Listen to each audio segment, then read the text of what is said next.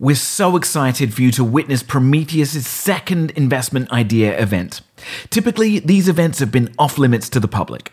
Hedge fund managers and investors would get together behind closed doors to talk about their favorite ideas, but this time, we're bringing it to you. Today, Prometheus founder and CEO Mike Wang are joined by Lacoya Capital Management's Jose Torres and Breen Asset Management's Andrew Cowan. Before we begin, a legal necessity. Opinions expressed in this podcast are meant for informational purposes only and should not be considered a recommendation or investment advice. All investments involve risk. Past performance does not guarantee future results. Securities, products, and services offered in the Prometheus marketplace are private placements only sold to accredited investors. Private placements, sometimes referred to as alternative investments, carry a high degree of risk, including the potential loss of your entire investment, and are not suitable for all investors. For a more detailed disclosure, including Prometheus's conflicts of interest, visit prometheusalts.com/legals/podcasts-disclosure.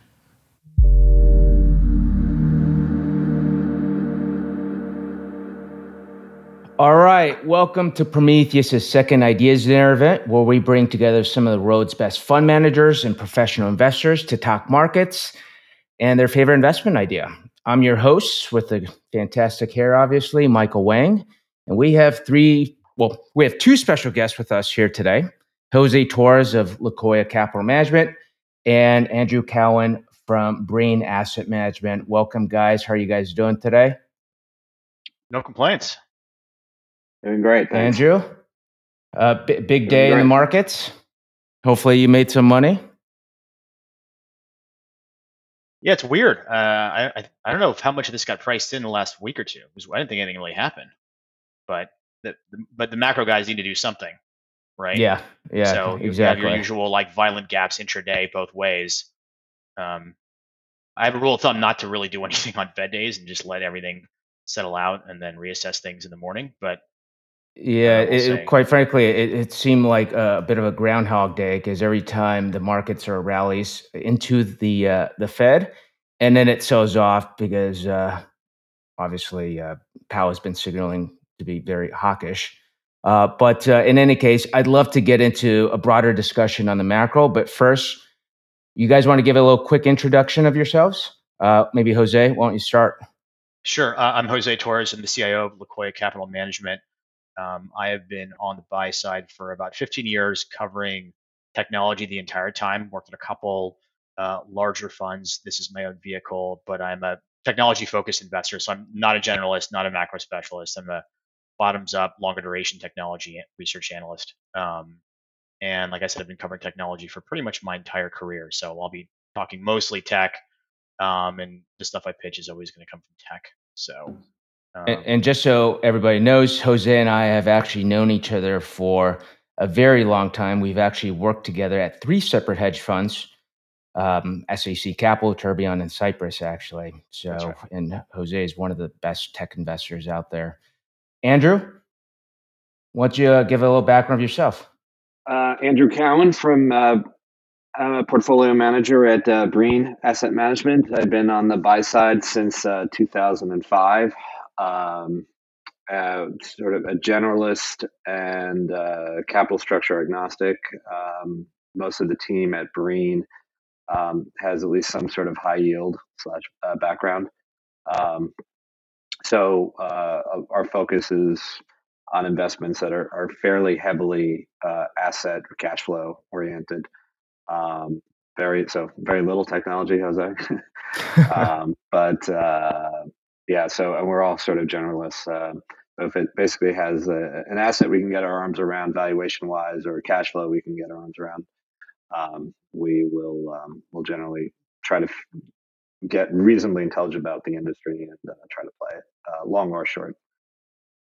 Well, it's funny though. Well, I'm sure we'll get into it, but you probably have seen the Thoma Bravo buyouts. Ironically, over the last year, tech buyouts with certain amounts of leverage have gotten very, very popular. I think the data I saw net of Thoma Bravo buying Coupa a couple days ago was, I think, this year, which is not even over yet, although close, has the most tech buyouts in a calendar year in at least the last few, which is sort of interesting given what's happened This year? this year. That's Yes, interesting. I think it's 11 or 12, something like that, net of Coupa. So I'm not sure if the stat, I saw it in passing earlier in the week, so I'm not sure if it was an aggregate deal value or number of deals. There's obviously a difference there, of course, but it's been a very, very big year for tech buyouts, despite the messiness in the tape year to date, which we may get into at some point. It's a pretty interesting situation going on there. But all of a sudden, Yeah, and we've definitely taken a look at a lot of those of financing for a lot of those deals. oh, interesting. Okay, I'd be really curious yeah. to get. I'd be really curious to get Yeah. your take on some of that stuff. Interesting. Sure. Well, before we get into idea pitches, let's talk about the markets, talk about the macro a little bit. Lots of cross currents here, so let me set the stage. Obviously, we saw what the Fed did today, and Powell expressing his hawkishness by pushing his continuing restrictive policy agenda. Market is off to lows, but the S&P is still down 16% or so. NASDAQ down almost 30%. Goods inflation is falling like a rock. So, services still fairly high. In any case, I think we could all agree that we're well past peak inflation. Now we're approaching interest rates levels not seen before the GFC.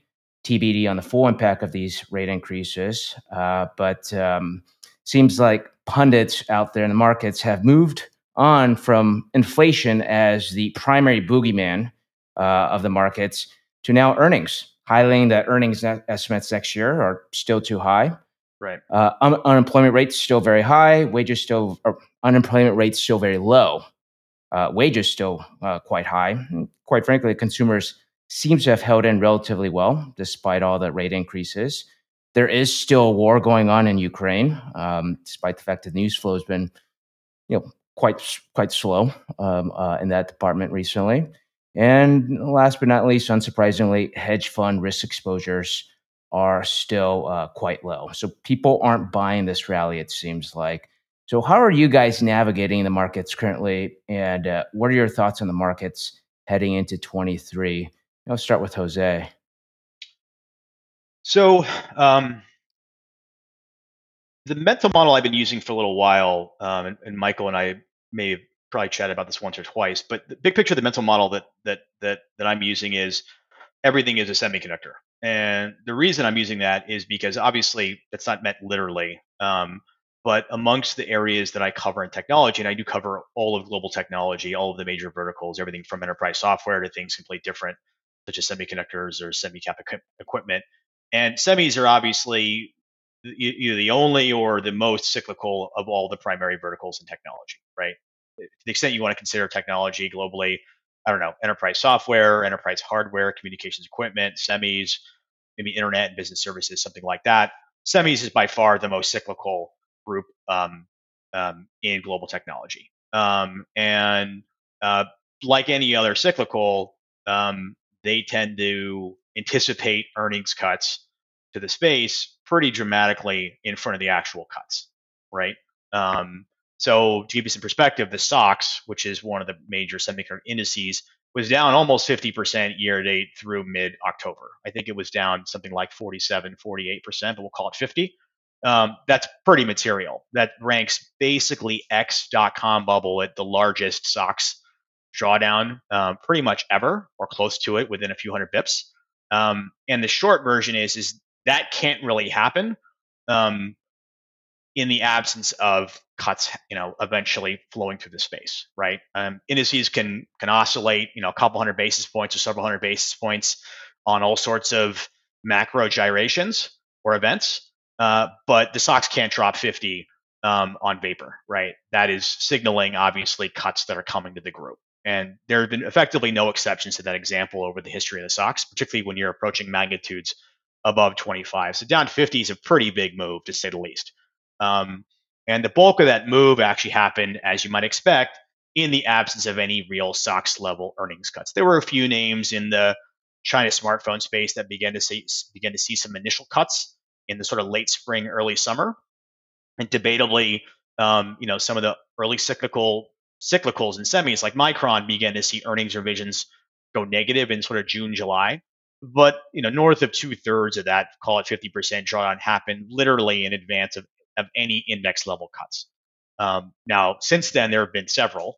and we can maybe talk through a few of those. But the big picture point is that at a 50% drawdown on the SOX is already discounting earnings cuts for the group at, it turns out, roughly cross cycle approaching 50%. That can be higher for something like Micron that is a very high beta P&L. It's very commodity price driven. It can be lower for some of the analog names, for example, that tend to have a lower drama, lower beta P&L, right? But in general, at least through October, the group had discounted earnings cuts for the index of, call it 40 to 50% would be a good rule of thumb. It could ultimately be a little higher, a little lower. The SOX is up from those October levels, but my view is that a lot of damage has already been discounted in both the SOX and the SOX being early cycle, to some extent, a lot of tech in general. So I'm fairly cautiously optimistic that a lot of the market headwinds this year are in the process of at least second derivative getting less bad. And by definition, will have to get less bad before they actually get better. So while I know people are, for example, very concerned about earnings cuts at the index level, for say the S&P, and I'm not a macro investor, I'm not going to call indices or markets. Big picture, if I use the SOX as a proxy for the early cycle and early cycle sector, the group's already discounting pretty material cuts. In fact, semiconductor investors who are bullish are actively rooting for semiconductor companies to reduce earnings and sort of de-risk numbers and or get to the trough or troughing earnings power as soon as possible. That sort of began with Q3 earnings. So for Q3 earnings in September, or September quarter earnings that happened in October, I mentioned the SOX bottomed at least year to date in October, and into November, virtually all of the earnings cuts that happened were rewarded with actually positive moves in the stocks to some extent, or at least the stocks didn't really go down. So big picture, we're cautiously optimistic that a lot of these sort of headwinds are second derivative getting less bad. By definition, a trough happens.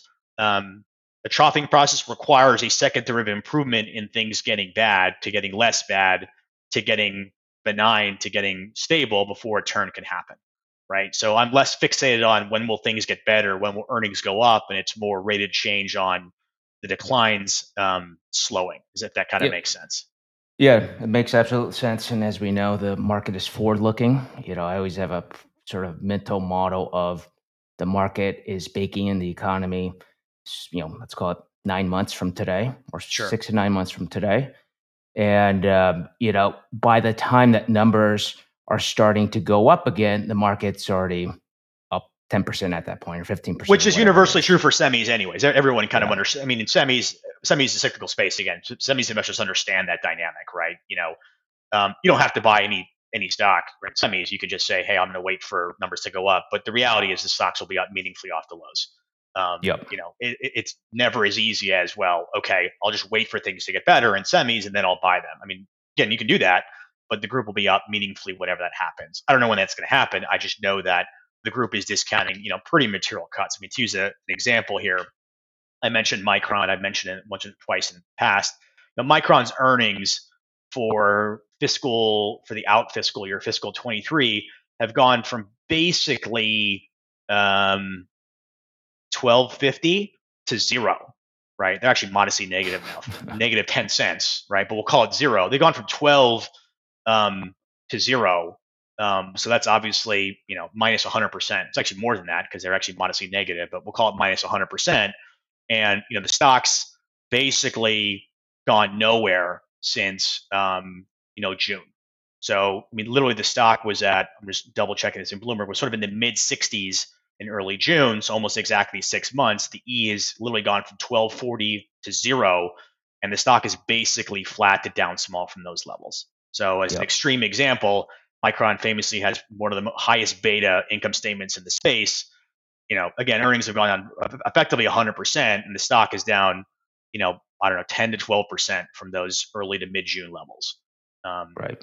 I.e., the stock has clearly been discounting for a long time material, earnings revisions and material earnings revisions at that. So I kind of have that mental model for, are things good for Micron right now or memory? No, they're pretty bad actually. But enormous damage has been done and is largely dialed into the stock to some extent. Right. So you think we're close to that second derivative improving? Yeah, I do. I mean, Micron. I mean, again, I'm using Micron as an extreme example here, just because it has this notorious volatility of earnings.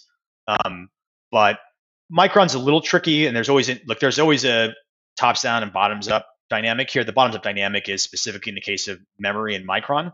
Samsung is not really playing nice for now on this down cycle. They have not signaled any intention of reducing capex, so there may be an idiosyncratic memory element to what happens to Micron over the next maybe 3 to 6 months that isn't specifically macro. It's more, does Samsung reduce capex or do they not? They're a bit of a black box in terms of knowing what they're going to do. They have said publicly they're not going to, which is obviously not good news for the other memory vendors, because everyone else in memory is reducing capex, Micron in particular, pretty dramatically so. But almost by definition, the rate of change in Micron's earnings revisions just mathematically has to get less bad from here. Again, the E's gone from 12 to 0. So It probably is not going to go to minus $12. So just by definition, the second derivative has to improve from here. Again, that's probably more of a semis comment. Like I said, Micron's got some idiosyncratic dynamics with Samsung, but big picture, I think that mental model for the space broadly applies. Andrew, what's your views? Bullish, bearish, cautiously optimistic? I think it's hard to get super excited about equities writ large. The S&P, I guess, if you want to use that as a broad measure for the equity market, at 4,000. If we'll see where the S&P earnings shake out this year, but I don't know. I think what's consensus? 230, something like that. Sounds about right. Yeah, 230, 240. Yep. Yeah, and it's all over the map estimates for next year, but let's say they're likely to be down to somewhere 200 to 220, something like that. I mean, we'll see where things shake out, but even at that sort of that 220 level, you're at 18 times. So at 4,000, typically the equity market's not trading at 18 times in a down earnings year. I'm not in the camp that I think the Fed, and I think I told you, I mean, that they're obviously not going to raise rates forever. Obviously, the step down in the rate of increase had to happen mathematically. They couldn't raise 75 basis points every meeting. The fact that we had 4 in a row is actually unprecedented. But if we get to that 5% Fed rate, the rate curve, the inversion of the 2s, 10s, and 2s, 30s is obviously telling you that there's going to be a decent recession next year. So is 18 times the best case S&P earnings story the right multiple in that environment? Hard to get super excited and say that there's a huge amount of value, broadly speaking. When you start seeing tech companies particularly, laying off, who have been big hirers of late, laying off employees in fairly large numbers, I tell you that they don't think their revenue numbers are going to be great, at least. Some of those tech names are certainly lower valuation and than they have been for a long time, and I think you can argue that maybe they are in some sort of a value investing valuation.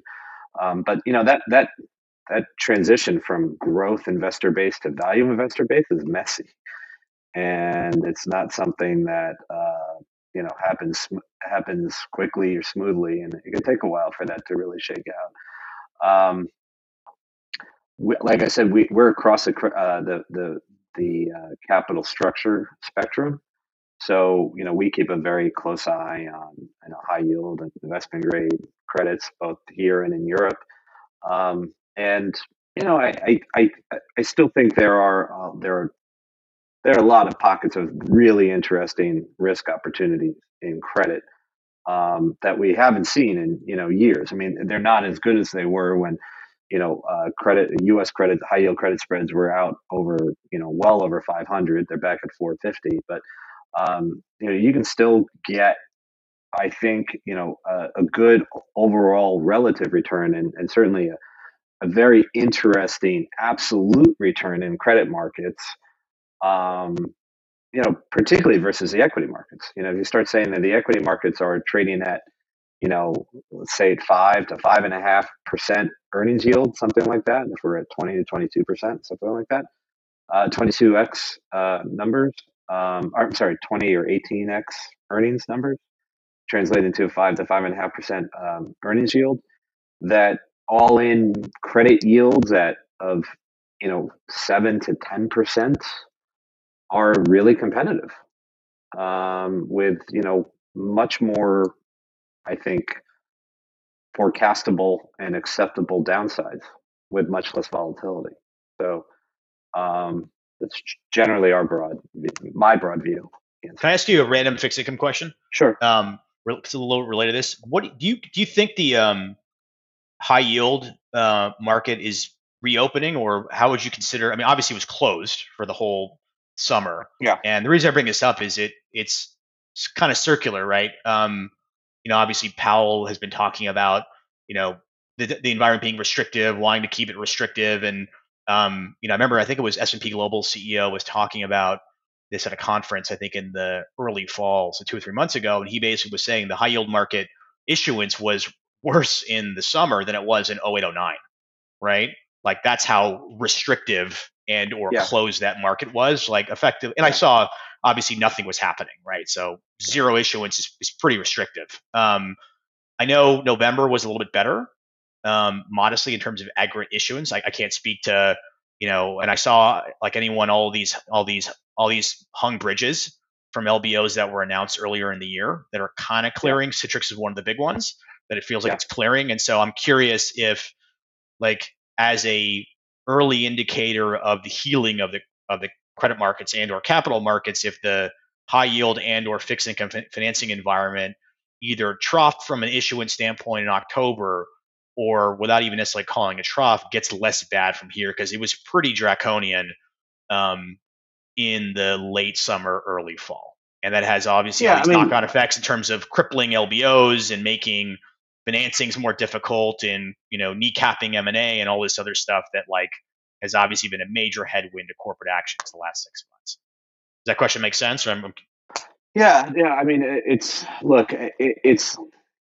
hard to say that, to make a general statement on everything. I think generally, but I will say that generally that higher quality deals are certainly getting done, and certainly smaller deals, maybe where the issuer is relatively new to the market, so it adds a measure of diversification to portfolios. Those deals are getting done. They're getting done at significantly higher overall yields. Sure. And that's a reflection of the 5-year being at whatever, 4.5, somewhere between 4.5, versus the 5-year being at 1 or wherever it was for a long time. Mm-hmm. So you're seeing coupons in the 7 to 10% range, sometimes a little bit higher than that 10% range. There definitely still are some relatively large hung financings out there, but I think the higher quality deals,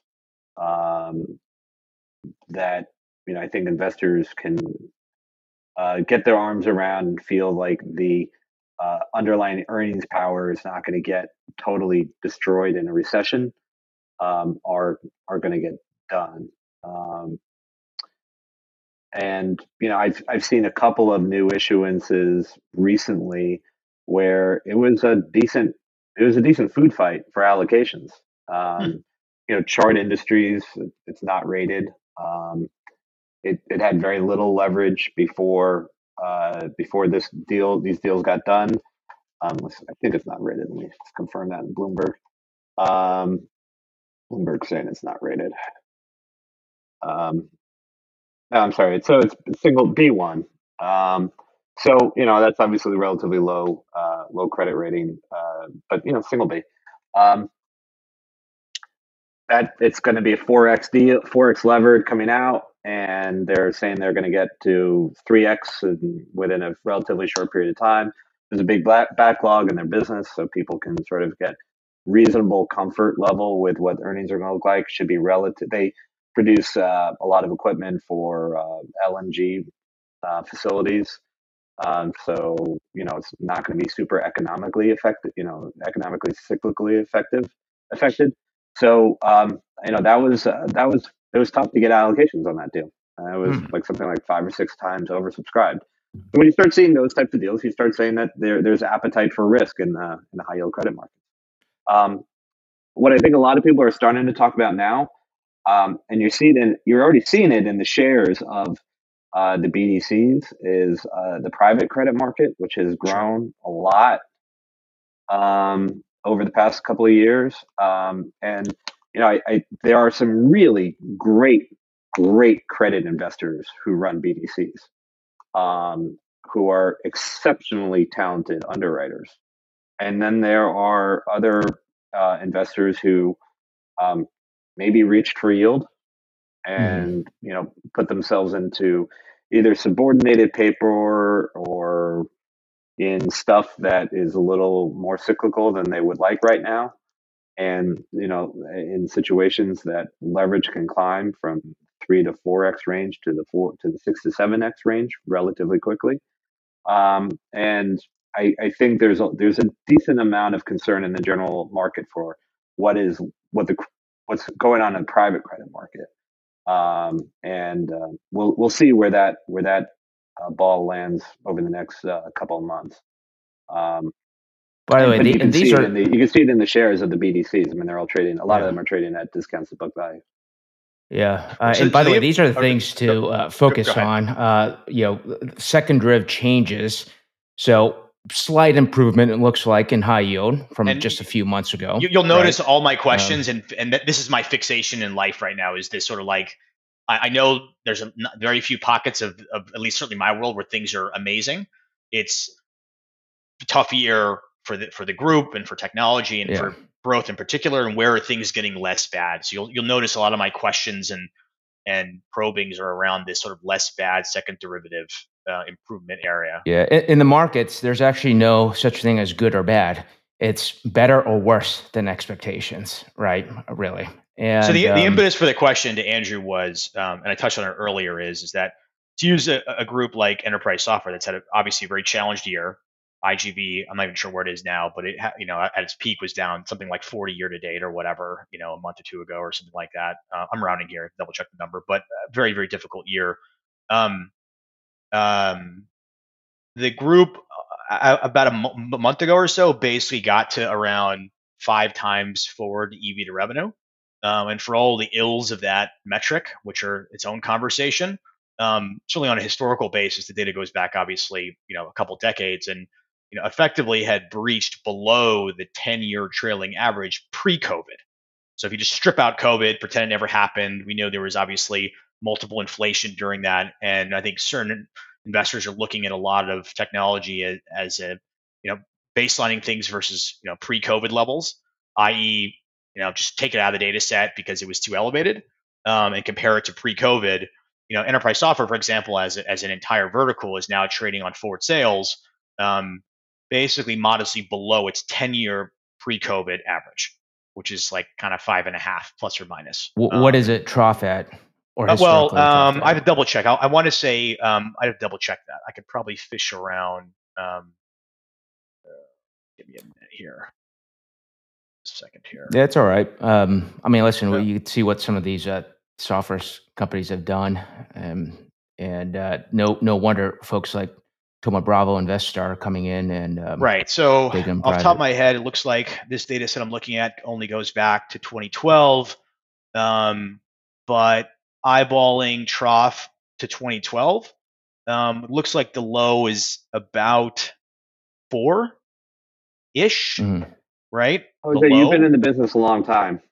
I have since 2006. Shouldn't we be looking at multiples of things going back to 2000 to get a much more fair version of where things can go. I mean, it's kind of tricky. 2012, the market since 2012 has basically been an extremely low interest rate environment, extremely stimulative, and relatively rosy.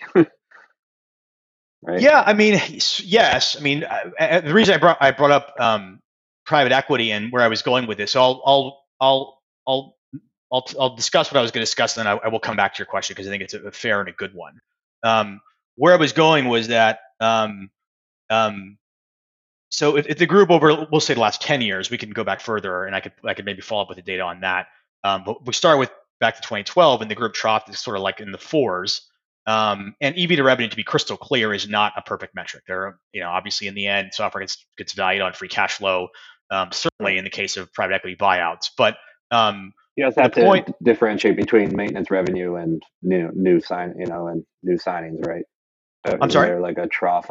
You also have to differentiate between maintenance revenue and like multiple over ARR versus sort of. ARR is ideal. It's just not every company gives it. Right. Most modern SaaS businesses do not have bifurcated revenue between new licenses and maintenance because it's all the old on-prem days was you sold a license, obviously, and then you paid annual maintenance. And so those were discrete revenue streams. Modern SaaS is not quite that simple and tends to gravitate towards the maintenance is built into the license. You're just paying monthly by, say, seats or by some sort of consumption metric, for example. So the architecture of software has shifted over time where, yes, old school on-prem software had so much so that it was literally on the P&L.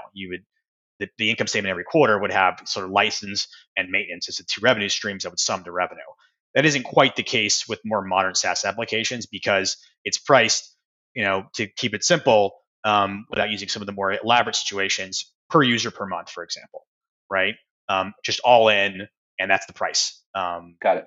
Maybe you negotiate a discount for a volume sale, or maybe you hire Accenture to do some digital transformation work to weave that application to other stuff you already bought. But the core check you're cutting to, say, ServiceNow or CRM is a simple per user per month. It is not bifurcated into which by the way, just to frame Andrew's point of view, going back 10 years to 2012, like you said, lots of liquidity pumped in the system, right? Yep. Very low interest rates.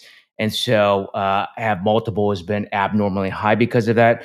Your retort could be, hey, well, software in the last 10 years is very different than software from 15 and 20 years ago.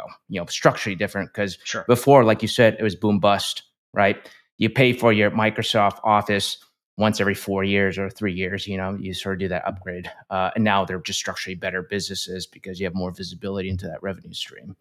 But I think that's fair. Yeah, no, ironically, there's a reason I specifically didn't say that. And it's not wrong. It's actually correct. But I think that how much of a better model software is today, for example, and I don't want to make the whole podcast about software. It's its own conversation. Always there's a gray area where it's objective and subjective, right? I happen to actually believe that. Happy to agree with what you said, that software is much more recurring and or much stickier than it used to be. And that's why, for example, you've seen this effectively 10-year bonanza in software buyouts, aided obviously, as Andrew said, by very low interest rates and easy access to credit. But I don't think it's a coincidence that vertical specifically saw a lot of this sort of incremental growth and or success in buyouts. It's largely fixated on enterprise software. I do actually think the model's better, but that's not the reason I'm actually saying. But I think I understand that there's sort of shades of gray there. There's some subjectivity there. I'm sorry, you were saying something, Andrew. Go ahead. Yeah, I was wondering, and look, I think it's a super fair point, and I recognize it. I'm just wondering, software is sold as a subscription now, and it's sold by number of seats. I get it, but as these companies are laying off employees, have we seen a period over the past 10 years where the number of seats has declined because employment at a lot of the customers has declined? I don't, off the top of my head, I don't think so. A couple things I would say. So I oversimplify a little bit. Some of them are even more modern. I would say sort of SaaS 1.0, which would probably be sort of the Salesforce. The world Salesforce, I think, launched 99 off the top of my head, plus or minus a year or so. And some of the older SaaS businesses, so sort of call it 2000 and 2010, those SaaS businesses, sort of SaaS 1.0, standard seat-based model, right? I sell you 10 users per month at $20 per month, and you just pay me that product every month indefinitely until you cancel the service. And hopefully I actually upsell you more products and more seats over time or something like that, right? It's changed a little bit. So for example, now there are more consumption models, right? AWS, to use an extreme example, business that does tens of billions of revenue a year, doesn't sell software on the number of seats, that's on effectively consumption, right? So every time so even SaaS is sort of a bit of a misnomer because enterprise software is now actually more shifting to slightly more consumptive oriented models. You use what you consume and you're billed per terabyte of throughput or per gigabyte upload, et cetera, et cetera. So even software is being it's a little bit of a misnomer now because it is shifting to slightly more consumption oriented models. But to your question, we haven't. It's a little bit above my pay grade to call what overall employment does. Obviously, it was even interesting to hear Powell, I think it was this week, discuss. I think he got asked about the tech layoff specifically, I think in the press conference after his remarks. And he sort of said that isn't representative of the overall economy. Now, again, I'm not a macro investor. I cannot call U.S. unemployment next year. And obviously, it is not the case that 100% of software sales are sold into the technology industry, right?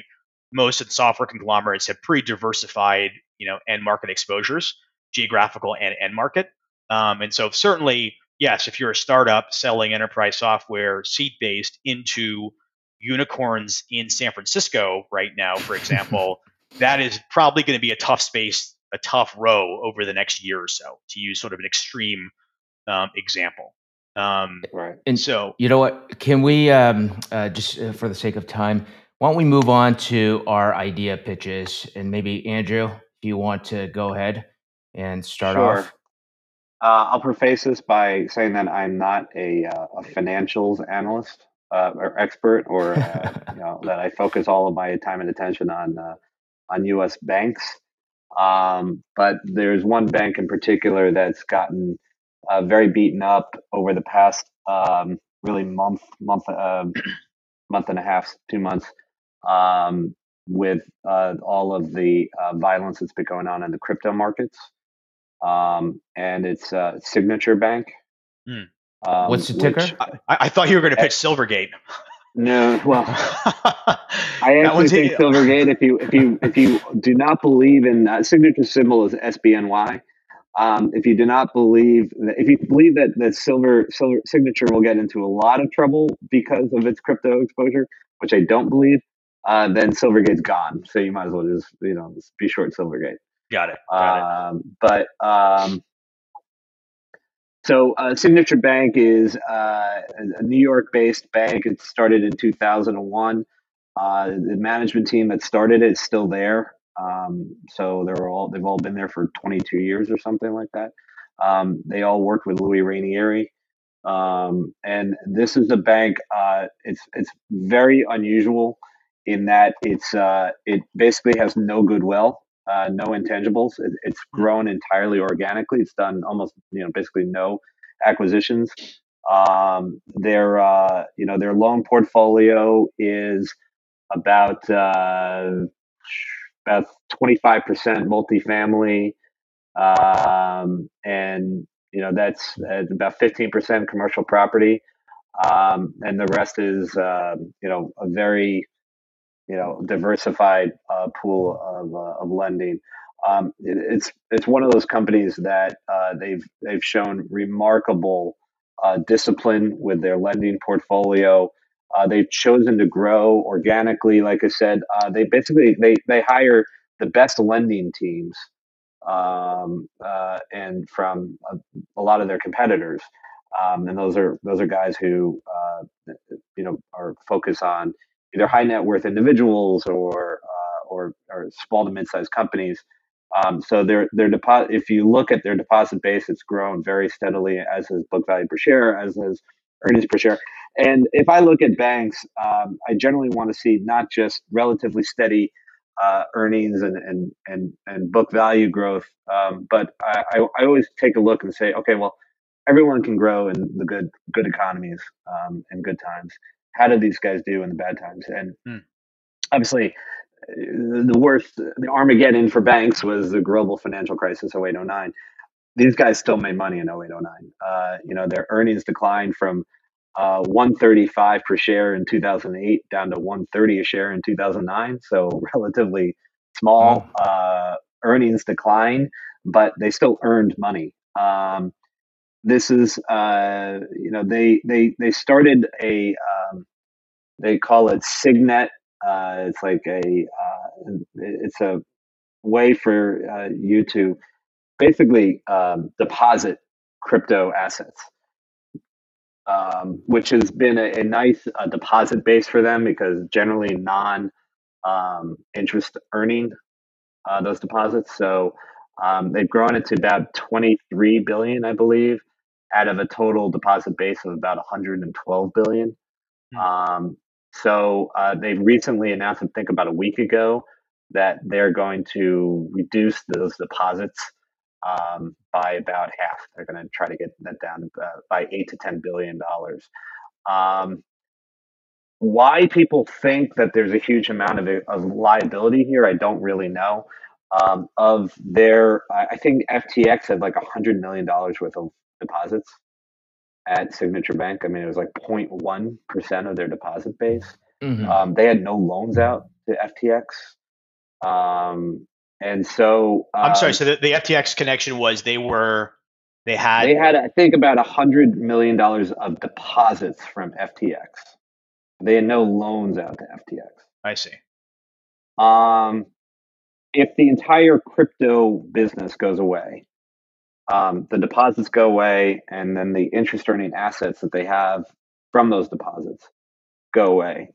I think worst case scenario, they lose probably about $4 a share of earnings. Last year they earned 15.03, and the first 9 months of this year they've earned $16. So you're probably dealing with something like a $20 core earnings base maybe gets hit by $3 to $4. So $16, something like that is I think your draconian scenario. Don't forget the yield curve right now is kind of their friend, whereas the earnings picture of say 2016 2017 where the interest rate curve was definitively not a bank's friend. They earned about $7, 7.25. So even if we go back to 7.25 at 115 a share, you're at 14 times that number. It's not a high valuation. If we say that they are just going to earn $16, $17 a share, you're at whatever that number is at 115, 7.5 times, something like that. If the earnings stay at $20, which I think potentially they grow to next year, you're at 6 times earnings right now. For a company that again has steadily grown for the past 22 years, made money in the global financial crisis. They have tangible book and book value are basically the same, which is incredibly unusual for a bank. You look at the way a bank runs in terms of its profitability, not just by its return on average capital employed, ROACE, which for these guys is 17, 18%, but by its efficiency ratio. So you take like a normal mid-sized regional bank, like a Regions Financial or a Zion or something like that, and I mean they're all right around like a 58% efficiency ratio. These guys are 31, and it's incredibly efficiently run. And I just think a bank that's compounding its earnings the way these guys have, having incredibly good return on average capital employed, being, the stock was at 350, I think, in January. So that was a close to 3 times book value. And look, these guys are really smart. What do they do when their stock does 3 times book value, and they got a crazy multiple from the crypto stuff? They sold equity. They Yeah, I was issued going to ask equity. what happened with just looking at the 5-year chart on Bloomberg. Obviously, I Yeah, don't know they the story issued very well. equity at yeah they issued equity last fall, and they issued equity again in January because it was trading at a big multiple. So Smart. down here, do these guys? I think the fear is that if the crypto assets go away and they have to sell the interest earning assets that they bought with those crypto assets, um, or crypto deposits rather, that there are losses in those assets because it's basically mortgage portfolio that interest rates have gone up, so that those mortgages have gone down in value. They mark to market that for earnings purposes, but not for tier one capital purposes. So tier one capital would come down from maybe 10.1 to somewhere in the low nines, in which case, would they have to then issue equity? I mean, that you would basically have to, A, I don't think so. And B, you're saying that all $23 billion of crypto assets are just going to go away overnight. Can I ask a And I think historical question? yeah, So just again, I'm just looking at the stock over the last 5 years in Bloomberg. I don't know anything about the story. sure. So pardon the dumb question here, but the stock basically went There are no parabolic. dumb questions. So the stock basically went parabolic in 2001 and 2021, excuse me, and it obviously is off quite Yeah. a bit this year. So did the stock just get correlated to crypto Yeah, early so in a lot of 21 people and sort got of? very excited about the crypto stuff, the crypto I see. business. I see. And so, look, the typical bank trades around, somewhere between, in bad environments, it trades right around book, maybe a Right. slight discount to book value. And in, a relatively healthy environment, it'll trade up to 1.5, 1.6. So when it was trading at 3 times book, obviously it was caught up in the crypto nonsense. Sure. But what do these guys do? They took advantage of it and they issued equity. I mean, Right. that's what you want to see. These guys weren't sitting there like, oh, we got to buy back our stock at this price. No, they issued equity. And that's what you want to see these guys do. So it's at book right now. Is book roughly 100? Yeah, it's book value right now is 111 a share as of the Okay. end of the third quarter. Right. And Right. I think tangible book value is basically right on top of true book. Mm-hmm.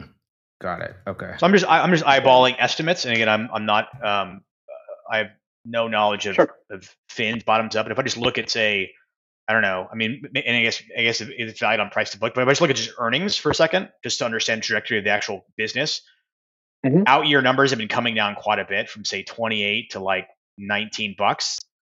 Was that Okay. I'm just wondering, is that a proxy for anything else going on with that business that's been slowing, or is that something else in their P&L? No, Again, I don't know how fins work necessarily. no, I'm no. just Look, curious. I think the look, not putting down anybody, but I think a lot of people got a little way overexcited about crypto in general. Got it. Okay. And thought that all of this stuff was going to go to the moon forever, and that Sure. look, I think to the extent these guys can, I think these guys are going to end up taking share to the extent there's any share to be taken, and the market doesn't go away completely. But let's say they just earn $19. Okay, they're $19. It's 6 times that Right. Mm-hmm. Right.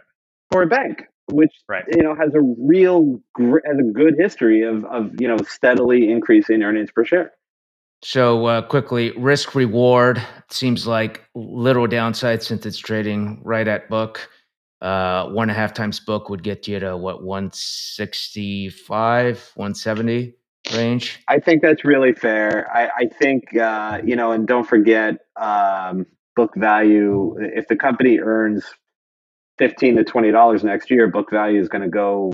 I mean, I think the company is probably going to earn somewhere like $4 or $5 this quarter. So you should see book value around 115 by the end of the quarter. And then sometime next year, book value somewhere north of 130. So if you start getting, 1.5 times book, you're back close to 200. Right. So, I like that setup where it's sort of one down, 4 to 5 up. But No, that is sounds it interesting. rational for them to, like, I don't know, walk away from the crypto business or ring fence it for investors that we're not doing But it they don't have to anymore? ring Something fence where, it. I mean, it's deposits, right? I mean, it's deposits. right? They are reducing their exposure. They said I they're see. sort of they're reducing the. I don't know exactly how they're going to go about reducing crypto deposits. Frankly, I wish these guys were never actually in the crypto business. I mean, it's been it's funny. I saw this with a company I was involved in. I'm still involved in, and they own a specialty insurance company, and it's an absolute crown jewel of the business. And specialty insurers trade at like 2 times book value, something like that. And they had a shipping business where they owned ships, bulk ships and product ships. And the shipping business is awful, and it normally gets a 0.5 times book value. Mm-hmm. And it's one of those things there. You hammer the CEO and say, get out, sell the ships, and just be a Right. specialty insurer Right. because you could earn 2 times, you get a 2 times book multiple, and you're getting dragged down by the shipping business. And his retort was, well, but we're making a fortune in the shipping business. And eventually, what they ended up doing is they sold the ships and they got it paid nice premium for it. So I think that's sort of the corollary here is they're making a fortune in the crypto business, but it's hurting their multiple. So what do you want to Right. see them do? Right. So, Right. And you're looking at it just X the crypto business anyways, and it's very yeah, attractive X crypto. So, okay. right. And Well, like I let's, said, I mean, if I would be significant, I wouldn't be nearly as comfortable as if they had a capital markets business. This is just a community bank. They've grown to, over 100 billion of deposits, so it's not small. And they made money during the global financial crisis. These guys are really good underwriters.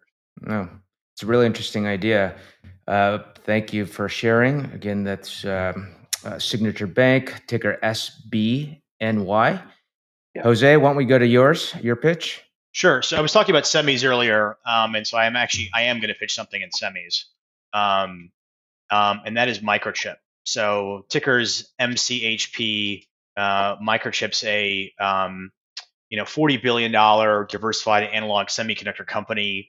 The one name in that space that most people have probably heard of is Texas Instruments. They're much larger, but it's a similar business. So diversified analog semi business, exposure to all the major verticals: auto, industrial, communications equipment.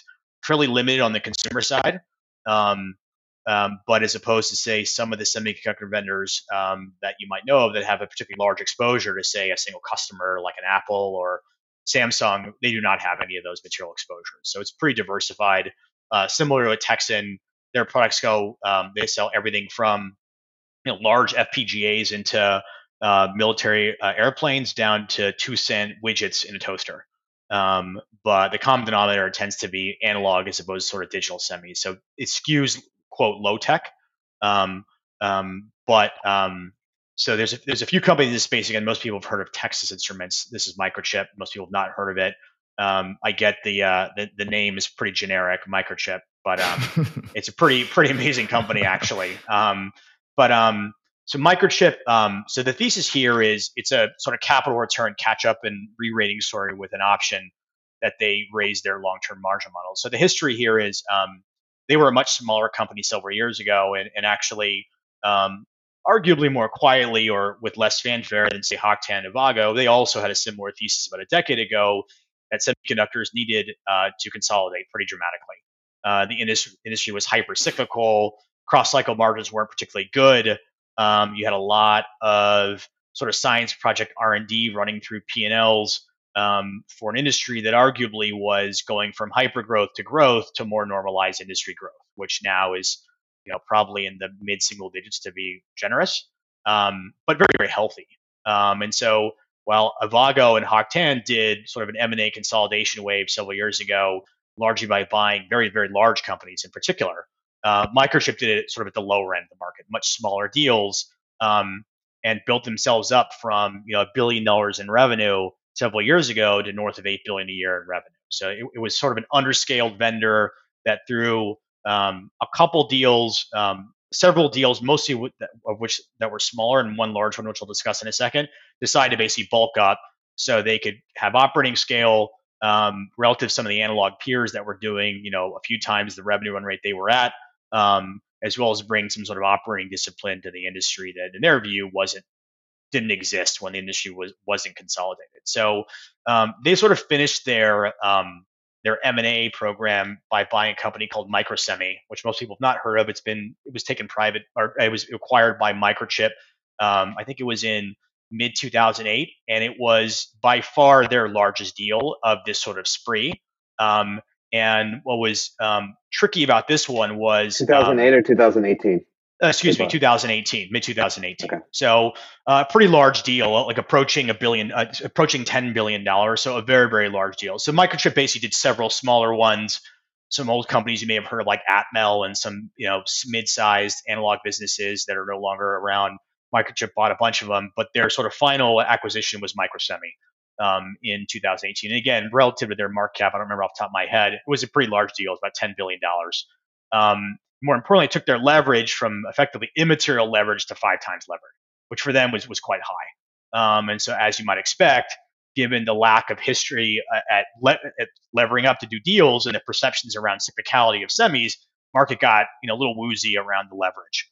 And so some of the multiple penalty, to some extent, although the deal's now been closed for 4 years, is back to this sort of perception for it being a bit of a roll up. And that was sort of literally true, but several years ago. Again, that deal closed in middle of 2018. So it's been almost 4 years, north of 4 years, as well as this sort of very, very high leverage that had people very, very uncomfortable with the leverage level for a good kind of year and a half, particularly into a down cycle for semis in 2019. After the sort of Trump-China trade war issues in mid to late 2018. So they sort of navigated this. So the multiple got hit, and what probably is presumably a sort of mid to high teens business sort of compressed to sort of low teens PE. And what has changed is, and what's more interesting about the timing of this is that, so if you fast forward 4 years, there's a couple things going on here. So their leverage is now down to about 1.8 times. And if you sort of look at just the leverage quarterly over the last 4 years, it is literally down to the right. They've been sort of chopping away at it every quarter. Have done no M&A since then. So this perception of it being a roll-up is arguably pretty outdated. It's 4+ years old, although we could argue the leverage gave people nervousness up until probably the last maybe year or two or so. Now the leverage is effectively at an immaterial level, 1.8. What has changed is that because of that, while they were digesting Microsemi, a couple of their very large, well-known analog peers, as the industry also matured, particularly Texas Instruments, ADI, and to some extent NXP, all went to 100% free cash flow return stories. And Microchip could not because of the leverage, right? So Texas Instruments has a stated program of returning 100% of free cash flow to investors. ADI is the same. NXP is effectively there as well. And Microchip kind of couldn't do that because of the associated leverage associated with Microsemi, even though they were religiously chopping it down every single quarter. But there was just this lingering nervousness, as well as this sort of, will they do another deal or not, even though they've been very, very clear that they have no intention of doing so. And it was this, when we get to an appropriate leverage level, we'll return cash. And everyone was like, well, we'll wait till you get to the appropriate return level. So it's sort of circular.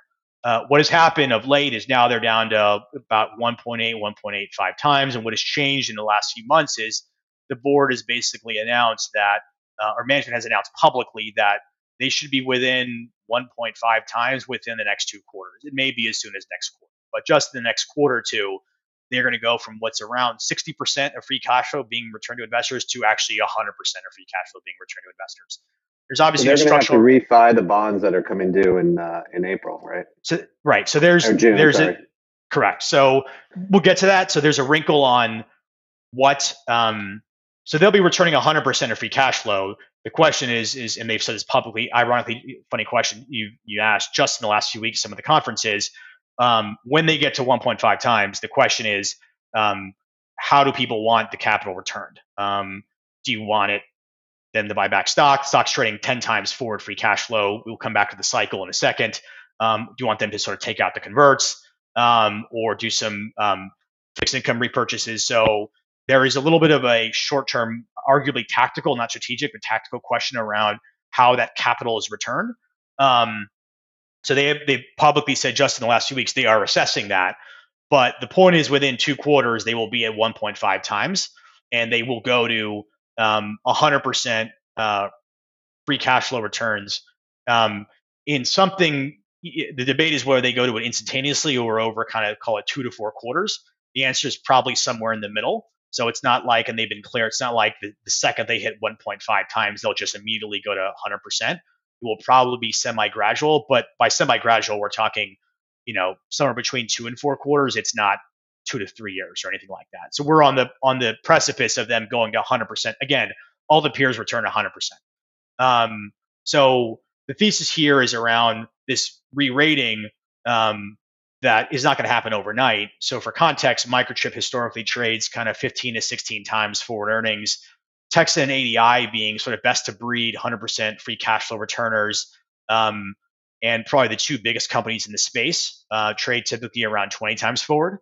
NXP is sort of in the middle. NXP is bigger than Microchip. It's a significantly lower margin model, but also trades at about 15 and a half times. So the bet here is that two things happen. One is that in the next 2 to 4 quarters, they get to 100% free cash flow return. And so you have this sort of slow re-rating towards Texan and ADI's multiples. Does it go to 20 overnight? No, of course not. Does it take 4 to 8 quarters or 2 to 4 TBD, depending on the macro and some other exogenous dynamics? But the point is they are going to get to 20 times. They're going to get to 100% free cash flow return pretty soon. The other thing that's a little noteworthy here is, ironically, just a year ago, they gave a margin model.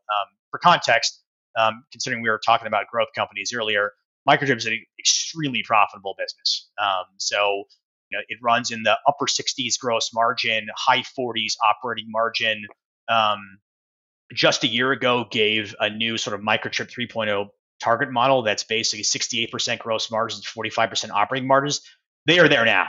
So I mentioned earlier there's a call option, and they have somewhat subtly signaled this publicly. This is not 100% confidence interval. It's probably maybe 60, 70%. They're going to raise that margin model over the next year. I think my personal subjective view is they're waiting to see how the sort of cycle plays out over the next 2 to 4 quarters. We talked about the semi cycle earlier. Obviously, in a down cycle right now, there's some debate around how much their earnings come down. I would argue the stock is already discounting probably about a 15% cut to next year's earnings number. I think it's in the stock already. So I think there's a little bit of a question of how the calendar 23 evolves. But relative to Texan, which runs sort of 50% operating margins, and ADI at 50% operating margins, Microchip's model again is at 45 at the midpoint. There's no structural reason Microchip is not a high 40s, maybe even 50% operating margin business. So there's two things going on here. One is the sort of short to medium term is this capital return story is going to ramp up pretty dramatically. The one that's more medium term and I think a little bit more subjective is they're going to raise their target operating model at some point. The recent one is only a year old. It only came out, I think it was last October, November. So I'm not underwriting that immediately. But the net of it is you have these sort of two kind of catalysts over the next, I would guess probably kind of 3 to 4 quarters plus or minus.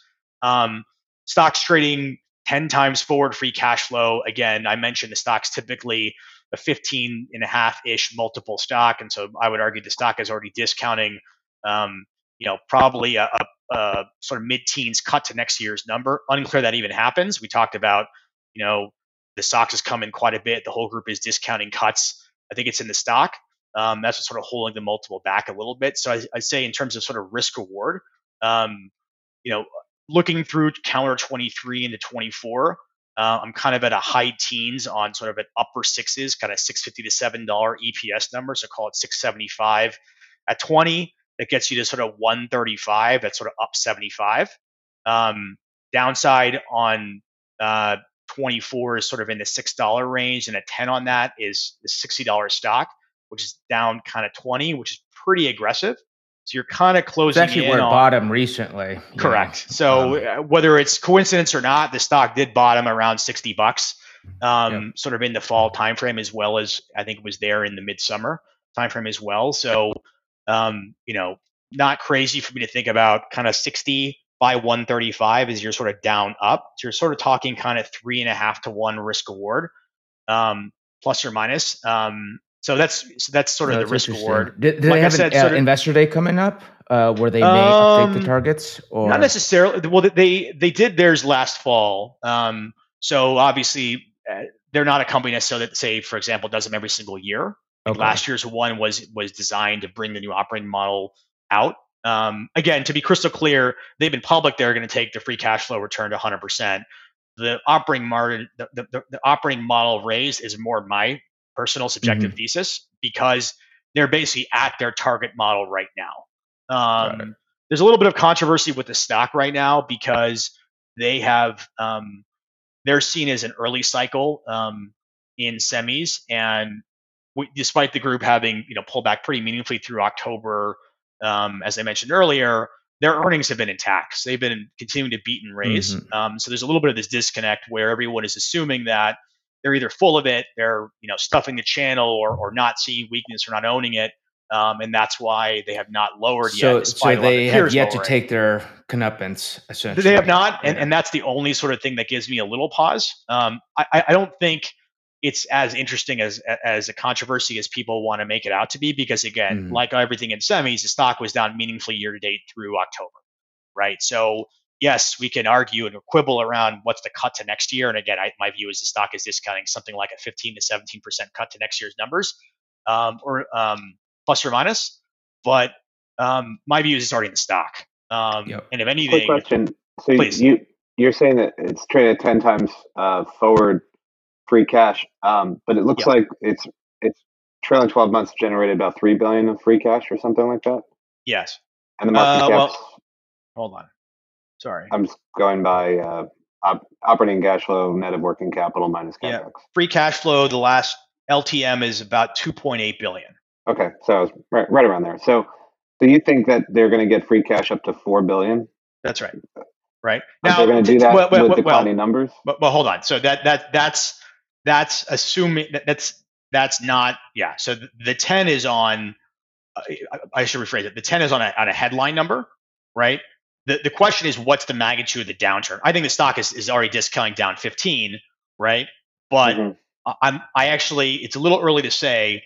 It's unclear whether or not that's going to be the case. And the reason I say that is because, again, part of the controversy in the stock is for a couple quarters now, they have actually been guiding, and this is arguably the meta debate in semis right now, is they have been guiding a few quarters ahead of schedule, which is a bit abnormal for the analog semi vendors and for anyone in semis anyways to guide that far out. So Microchip, for example, over the summer was telling investors on backlog they were covered through March, right? And so they actually were guiding to sequential revenue growth through March as recently as as far back as the summer, which is kind of wild, because very few semi companies even guide 2 quarters out, much less 4. So this came up, for example, in the Avago conference call last week, right? Avago said their entire fiscal 23 or calendar 23 is already covered, right? Like it's already booked. So there's a little bit of a macro debate right now, which is, do you want to say, I don't believe any semi guide for next year. This macro is going to get worse. And so even though the management is telling me they have backlog coverage through, say, June, March or June, I don't care. I'm just going to cut the number 15, 20%. Because a lot of the companies aren't telling you that, right? Avago is booked through next year. Microchip is guiding out through March already. NXP in webcasts or conference webcasts the last few weeks has been talking about their auto business is booked through 23 into 24. So the reason I'm hesitating on I have sort of a scenario on no massive incremental downturn. That's the $4 billion number, right? I think the real numbers get that through no downturn and margin expansion. No flat margins, no margin expansion. That's so basically run rating the current margin structure on sort of slight sequential revenue growth for the next couple of quarters. Yes. So the incremental revenue growth is going to be almost all margin then? Yes. Okay. Yes. Got it. Which kind of makes sense. I mean, the business runs it has been running in the anywhere between 60 and 100% incrementals for several quarters now. So So net, I guess that's the thesis, and I think risk reward is kind of 3.5 to 1. Um, like I said, I think risks here are sort of around the cycle, the magnitude of the cycle. It's very difficult with these auto industrial names right now. I mean, you're seeing unprecedented stuff. I mean, net of the supply chain easing, net of all of the volatility in the market, net of a lot of the macro weakness and PMIs breaking below 50 and things like that. Most of these companies are still that have exposure to that space. You're generally seeing specifically auto industrial, backlog coverage well into 23. Some investors, they don't want to hear it and are automatically fading that and saying there's no chance you're going to see massive backlog cuts. There's over ordering. Others are saying, the backlog coverage is so much above their ability to supply that even 40% up. Some of these companies talked about demand 40% above supply. Even a 20% cut to that still has you 20% above supply, right? Mm-hmm. So we're in somewhat uncharted territory in the analog space. Ironically, analog is typically seen as the space that's earliest cycle and would be the first to see macro weakness, which there obviously has been year to date, particularly in Europe and APAC. But it's actually been some of the digital guys, PC vendors, smartphone vendors that have actually seen pretty material cuts year to date, whereas the analog guys, a little bit less so. There's also been some other funny things. ADI, for example, talked about cancellations escalating in the fall 2 quarters ago, and then in their quarter a few weeks ago talked about actually backlog and order stabilization. So there's some less bad things going on in some areas of analog. Texan lowered pretty meaningfully when they guided to Q4 on the Q3 print. So net, I'd say the stock's already discounting a cut to next year's numbers. I would like to see numbers come down just to sort of eliminate that headline risk. Even though I think it's mostly in the stock, I think it'd be nice just to sort of get that out of the way. Because there is this disbelief in the strength of auto and industrial going into 23. I think the risk reward is kind of 3 to 1, and you have these sort of one hard catalyst with the cash flow return story, and then this sort of call option on the model being taken up, sometime over the next couple of quarters. Great. Well, thank you very much. That's a very interesting idea. Both very interesting pitches today. Really appreciate both of your guys' participation. Hope to have you guys back on as well. And that concludes our second Ideas Dinner event.